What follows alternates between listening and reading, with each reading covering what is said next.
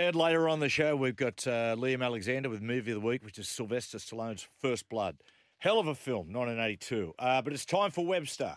Never thought forever was the best I could do. It was you and me and you. It was you and me. Then came you. Webby, there was a real downturn in South Sydney's season from round 11. Had a great run up to there. Since then, their football has fallen away dramatically, and it's climaxed this week, some of the drama. Bit of trouble in paradise. Paradisia. If paradise is Heffron Park, there has been trouble. Culminating yesterday early this week in Sam Burgess being, well, it depends on who you listen to. If you read the press release, it was all because he's got an upcoming job with Warrington and a baby on the way. But if you actually know what's going on, it's because of a dramatic fallout with Jason Demetrio and others at the club. And I think people have sort of underestimated the significance of it, just like a club legend like that being basically sacked in the circumstances that it has. But it just showed you all the friction and the fractures behind the scenes there at South Sydney in the last couple of months. It's been bubbling under the surface for a while.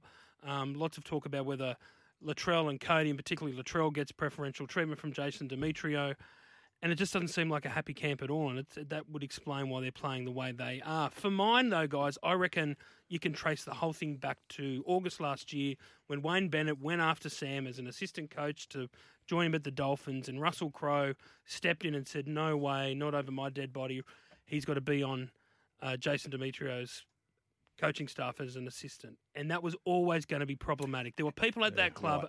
Right. There were many people at that club who try to push back on it because they could see that Sam's a big presence and Jason Demetrio's a second-year coach, and there was always going to be trouble. If I'm Jason Demetrio, I want Sam Burgess there. You want to work with him, yeah? Yeah, I would want Sam Burgess there because what he's going to do, number one, he knows what it takes to win. He's got the respect of the players, but what he'll do, he'll hit me straight between the eyes with the truth. Hey, Matty, you're starting to lose this bloke. Hey, mate, you've got to do this, that, and the other. Look, I can't speak on behalf of Jason Demetrio, right? And I don't know this for sure, but rugby league is littered full of coaches who are threatened by others. Now, I don't know if this is exactly the case or it's just personality-wise they didn't get on. But I'm shocked by this whole thing, particularly where South Sydney find themselves right now. This next 2 weeks where they've got to get their shit together.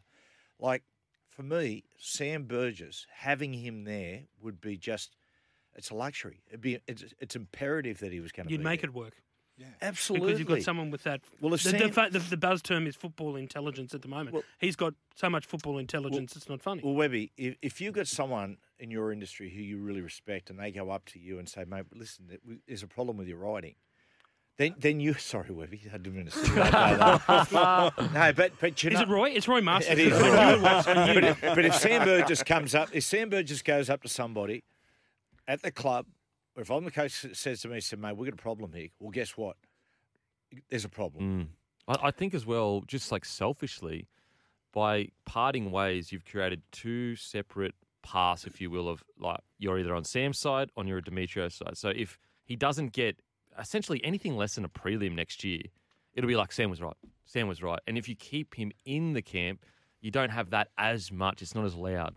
Sure, but I think it became untenable in the end, you know. And there seems to be this argument that South thought that Sam was leaking to the media, and I know they've come out and denied that. As I understand it, there was more of a concern, and I understand this, where like Sam is like basically like a son to Russell. Yep. So I think that was also a dynamic that was tricky because you had somebody in the coach's box who was so close to the co-owner. It's almost like soft power. Yeah, exactly. But that's one issue. But the other issue, apart from Sam and whether it was working with JD, is Latrell.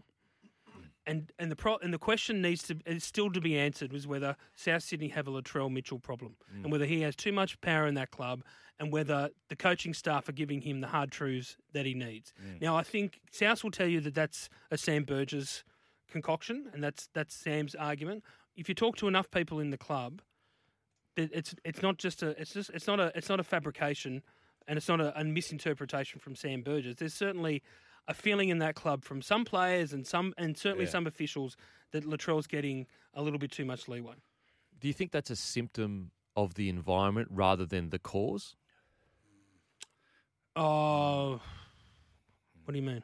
So, Latrell running the show has caused this divide, or the environment that is created has caused Latrell to just allow. I reckon it's a bit of both. Yeah, okay. I reckon it'd be a bit of both for sure. Can I ask you, from the angle of Russell, okay, because you think about Sam Burgess. In 50 years' time, when South Sydney talk about their greatest players, Sam will be in that discussion. Yeah. Without a doubt, with the greatest.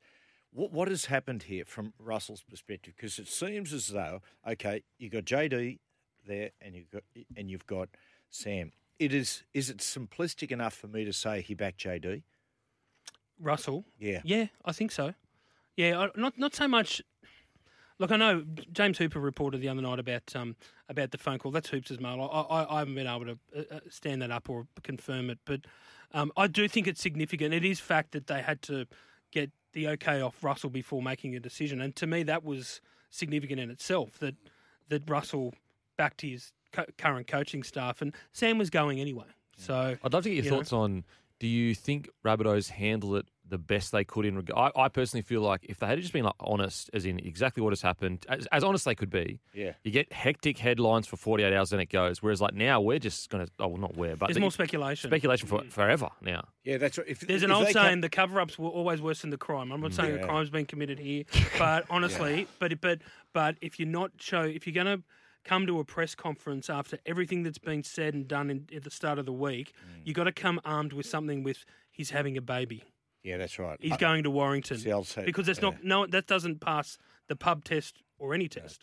Oh, what I say? Oh, what a wicked web we weave when at first we do deceive. Ooh, you like that one? Just made that I up. wonder you've got an issue with his writing. Yeah, I have. Exactly. It just seems You rascally Webber. like it's the last 2 weeks of the competition. They've got to buy this week. They've got the Roosters next week. Could they have just let it settle? No, but it came out. I know. That's the thing, though. If they didn't deal with it, if they didn't try and force the issue, it would have festered all the way through till the end of next week. But you're right. Because Sam is going. He's going to Warrington. If they'd have come out and said, "Listen, Sam's going to go. This is what the situation." He and JD have had differing ideas on how to do things, and Sam's decided. People would go, "Whoa!" But that's it. Because that is basically that's what it's been. Yeah. In terms sorry. It now looks like Sam's going to Warrington because it was untenable to stay at South Sydney, right? Well, he's not going over there for experience. He's going over there because I need to get out of this place. Well, I got no doubt that was part of it. Yeah. Really? Yeah. What's funny is like the Roosters are sitting there going, "Oh, yes." Oh, you know what? So I try to. Yeah, they've run out of popcorn at the Roosters because they've been passing it around while watching this whole thing unfold for the last 3 or 4 days. But now it's JD's baby. Yeah, it like is. now it's do or die. I'll give you. So remember the whole so much has been made of the him Latrell shotgunning the can of drink right at the Luke Combs concert. To me, who cares? I could not give two shits, right? But, and this is what I said to someone at South, this is before all this blew up. This is end of last week. I said, mate, I know it's nothing. It's a nothing incident, but it just sends the wrong message to your supporters and your members and your sponsors. Got that. Yeah. When your player's been out for that amount of time, they've got a big game against Newcastle on Sunday.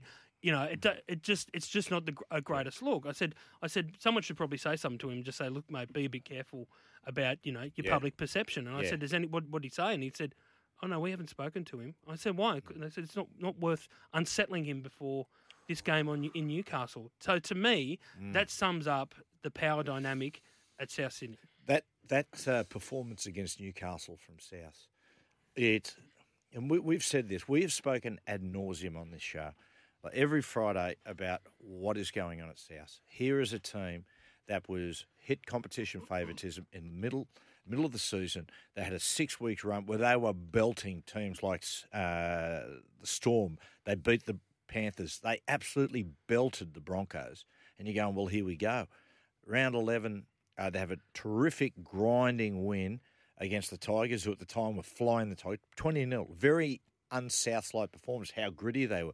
You go here. Since then, they've fallen off a cliff.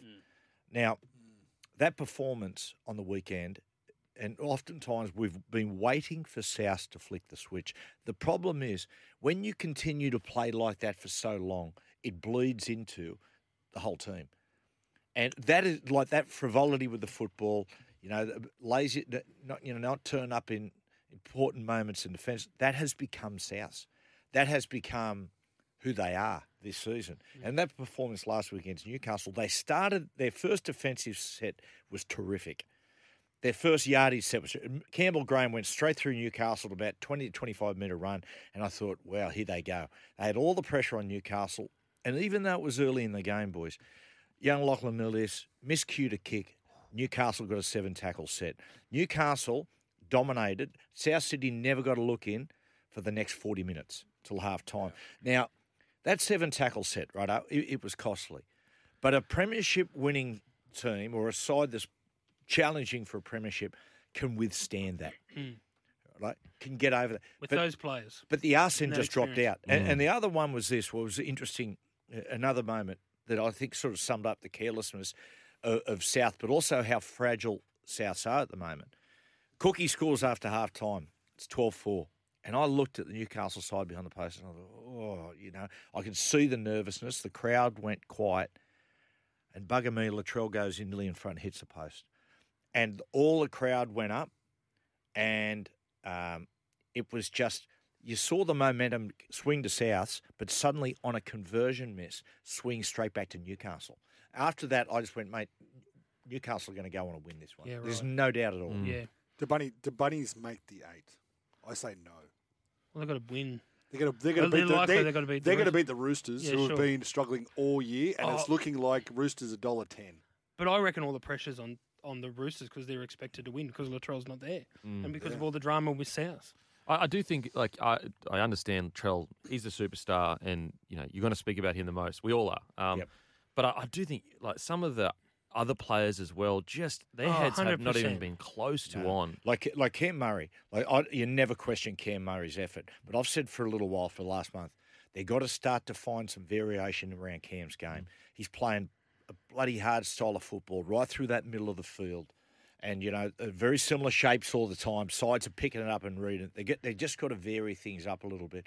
On a positive note, a little bit, Tallis Duncan's some sort of player. Oh, yeah. He's got a bit of shit in his liver. Ooh. I like him. He's really good. I will say just quickly, I think it's really, really disappointing for Cam's development because Sam Burgess isn't there now. I feel like he is someone that he could have learned so much as a captain off. I still believe Cam will continue to be a really good captain, but this is where a guy like Cam Murray could turn to Sam Burgess. He idolised. Yeah, I've always said Cam Murray's a better player right through the middle of the field, but I think I'm watching the way he's playing. I think there's probably an argument now to start to split his time between the edge and the middle for next year. Paddy Carrigan does it at the Broncos. He does it because he's copping some punishment in the middle of that field. I think he needs a rest, and not because he's not having a dig.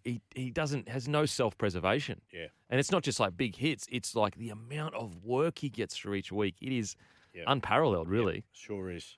We'll take a little break, and when we come back, we're going to talk about this debate that went on this week. What is Australia's national sport?